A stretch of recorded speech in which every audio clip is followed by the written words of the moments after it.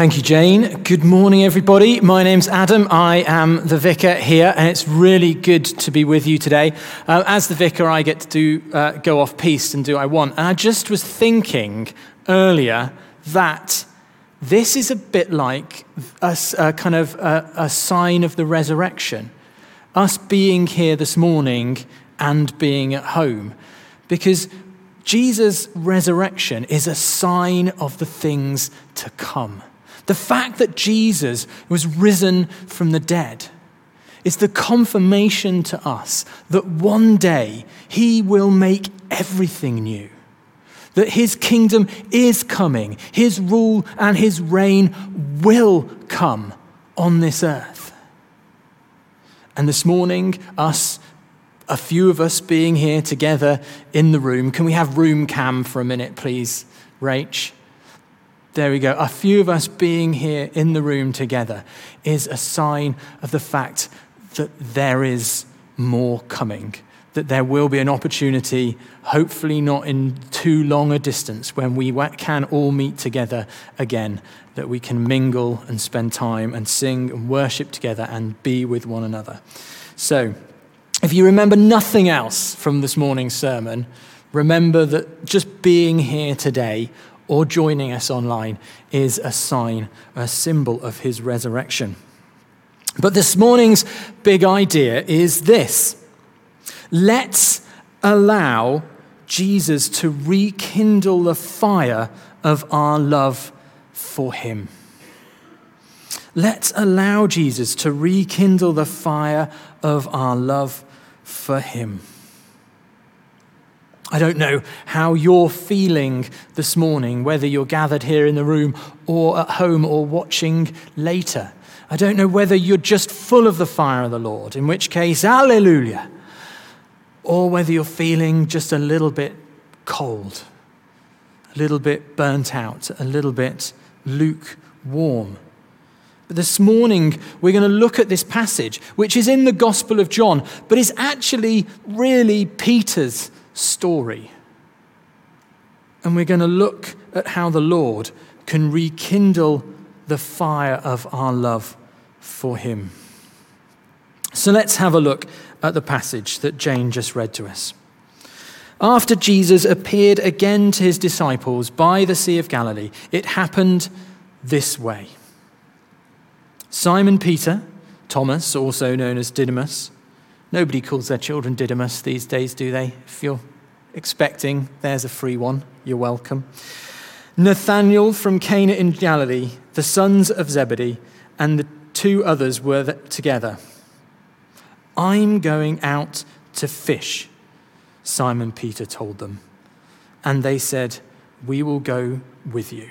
I was so pleased when Jane read this in exactly the tone of voice that I had heard Peter say all week. I'm going out to fish. You see, Simon had been with Jesus for 3 years. He'd been fishing before Jesus called him. It was his livelihood. It was his trade. It's everything that he knew. He did it every day of his life until he met Jesus. And then Jesus said, come and follow me. And Peter left his fishing nets. He got up and he followed the Lord for 3 years. Day and night, night and day. They slept out in the cold together. They went hungry together. They feasted together. They saw miraculous healings together. And then was Jesus' death and resurrection. And the night before Jesus' death, Peter had said to Jesus, I will follow you wherever you go, even unto death. But the Lord replied to Peter, actually, you won't. I know that you won't. Before the cock crows in the morning, you will deny me 3 times. I won't, Lord, he said. But the Lord was right. having been given a new identity. Simon had become Peter, the rock on whom Jesus would build his church. The fisher of men. He'd been given a new purpose. After all this, he went back to his old identity and his old purpose.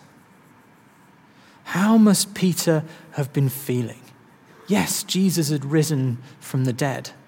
It had turned out all right.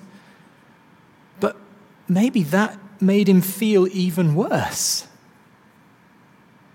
He had denied Jesus in his moment of deepest need.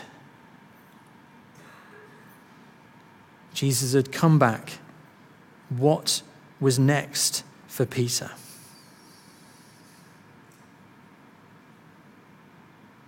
What do you do when you know that you've let the Lord down? What do you do when you know that you've fallen back into your old ways? Because for Peter and the disciples, they decided to just get on with it and go back and fish. So they went out and got into the boat, but that night they caught nothing. How must you feel at this point? You've been a fisherman all your life. You were good at it. You've followed Jesus for 3 years. You fouled that up. Now you go back to fishing and you catch nothing. Early in the morning, Jesus stood on the shore, but the disciples did not realize it was Jesus. He called to them, "Friends, haven't you any fish?" As the passage says, it was about 100 meters out. It wasn't that far. But they didn't recognize him on the shore. They could have a conversation with him, but they didn't see who it was. Did he look different? Or were they just not expecting to see him? That's one question, two questions we're never going to know the answer to. But why didn't they recognize him that morning? It reminds me of Matthew 25 when Jesus says, "Whatever you do for the least of these, my brothers, you do for me." When is it maybe that we encounter Jesus and we don't even recognize it? Is it when we love one another? Is it when we feed the hungry, clothe the naked, visit the prisoner? Is it when we care for his creation?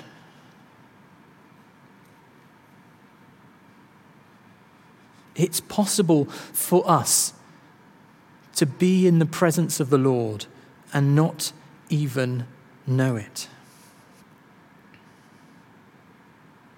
He called out to them, "Friends, haven't you any fish?" "No," they answered. He said, "Throw your net to the other side of the boat and you will find some." And when they did, they were unable to haul the net in because it was such a large number of fish. Then the disciple whom Jesus loved said to Peter, "It is the Lord." These guys, as we've said, are experienced fishermen. They knew how to fish. They knew that the best time to fish was at night. They knew that the fish hated the bright, strong Middle Eastern sun, the heat beating down on the water. So they would come up near the surface in the nighttime, and it would be easier to throw out your nets and to catch the fish as they were near the surface. As the sun came up, the fish would go down.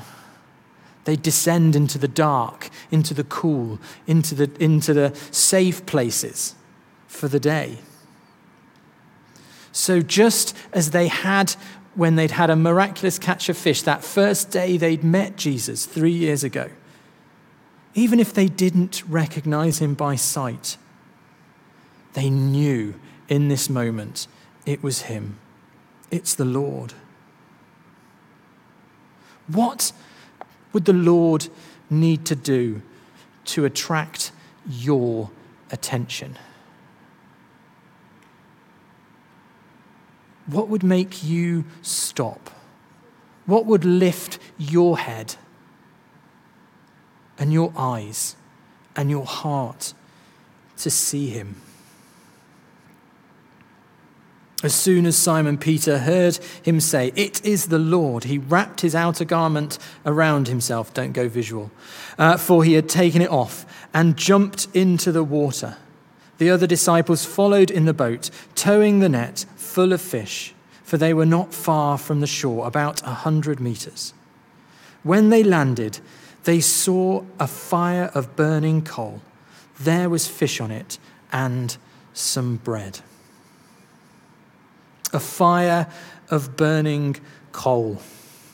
So here's Peter, not knowing what to do, having seen the risen Jesus, having denied him the night before he died, back in Galilee, back fishing, catching nothing. Then the excitement of seeing the Lord, realizing it's him, diving into the lake, swimming the 100 meters back to the shore. I can just imagine what the others were going, "Oh, there's Peter off again. Oh, we've already said that this is too much fish to carry. Now there's one less of us. Thanks, mate." But then he arrives on the shore, and the first thing he sees is a charcoal fire. Now, forgive me if you already know this, but I think it bears a reminder. There are 2 times in John's Gospels, there are 2 times in the New Testament when the Greek words used to describe a fire are the same as this, a charcoal fire.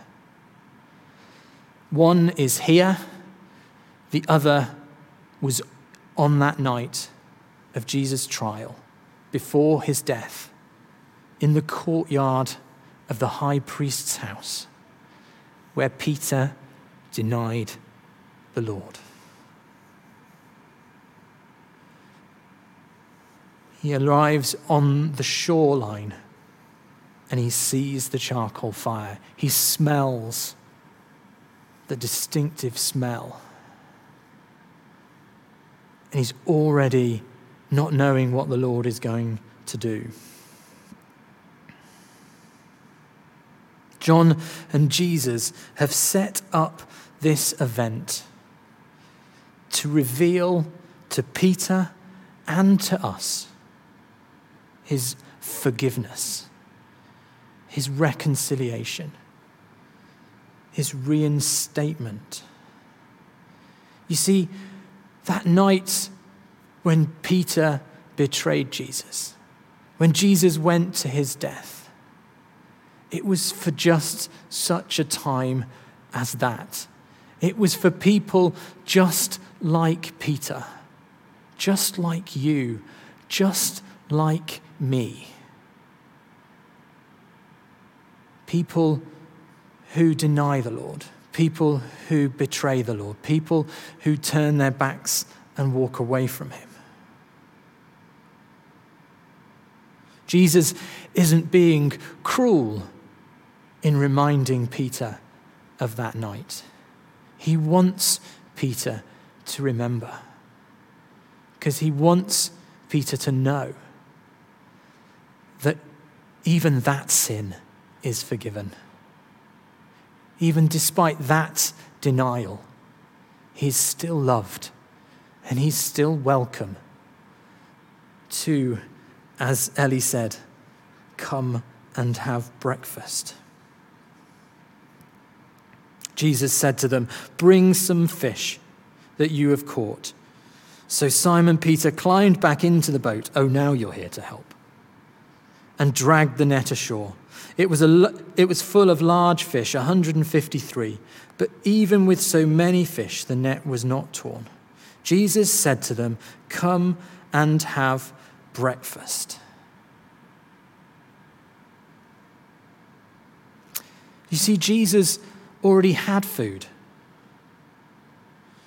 John doesn't add unnecessary details into his gospel. Everything he puts in there, he thinks about. He's told us that Jesus is there with a charcoal fire, with fish and bread. They bring their fish in. It's not ready to eat yet. But Jesus says, come and have breakfast, because he has enough for them. He has enough for you. The Lord wants you to come. He wants you to bring all that you have, your gifts and your talents. But don't ever think that he needs them or requires them. He delights in them. He delights in you. But he has everything that he needs. Jesus said to them, come and have breakfast. None of the disciples dared to ask him, who are you? Even now on the beach, they're not so sure. They could still ask because they knew that it was the Lord. Jesus came and took bread and gave it to them and did the same with the fish.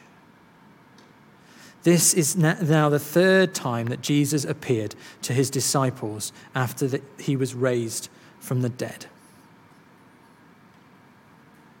So, our big idea was this: let's allow Jesus to rekindle the fire of our love for him. So how can we allow Jesus to rekindle the fire of his love? What can we learn from this passage we've looked at this morning? I think the first one is that we need to be ready to receive forgiveness from the Lord.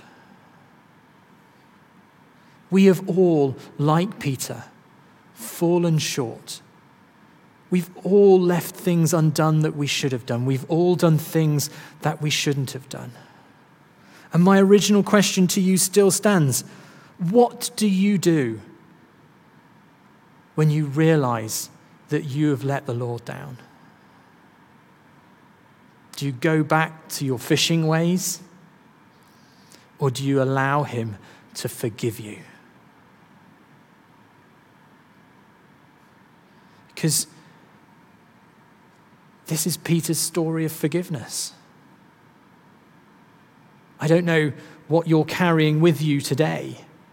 I don't know what is on your heart. But think about Peter. Think about how he must have felt coming before the Lord again, seeing and smelling the charcoal fire, knowing that he had let him down. There is nothing that you have done or could ever do that was not paid for by Jesus on the cross. You are welcome to come to him and receive his forgiveness.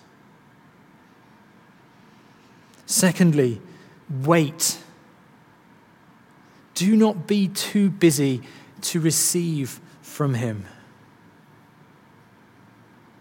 Do not be too busy to hear him speak to you. I imagine, and again, this is extra biblical, so ignore me if you like, but I imagined Peter and the other disciples just sat on the beach waiting. Jesus said he would come to them. He said he would send his Holy Spirit. But they were waiting and they were fed up. So they decided to go fishing. How often do we prefer to make ourselves busy than to wait on the Lord? How do we allow Jesus to rekindle our fire? Let us allow him to forgive us. Let us spend time waiting on him. And finally, because all these things need to come in threes, let's expect him to speak to us. Let's expect him to come to us. We might not recognize him as he does.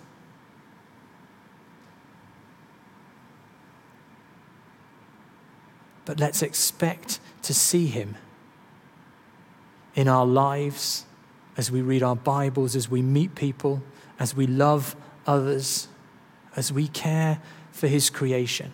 Let's expect to find him there. And I'd encourage you, and this is a journey I'm on at the moment, to maybe take some time after your day, after your week, to just reflect back and to think, where did I see the Lord in my life today? And you might find yourself surprised by him and by you. Our big idea is this: let's allow Jesus to rekindle the fire of our love for him. Let's receive his forgiveness. Wait for him to come upon us by his Holy Spirit and fill us. And expect to see him at work in our lives. Amen.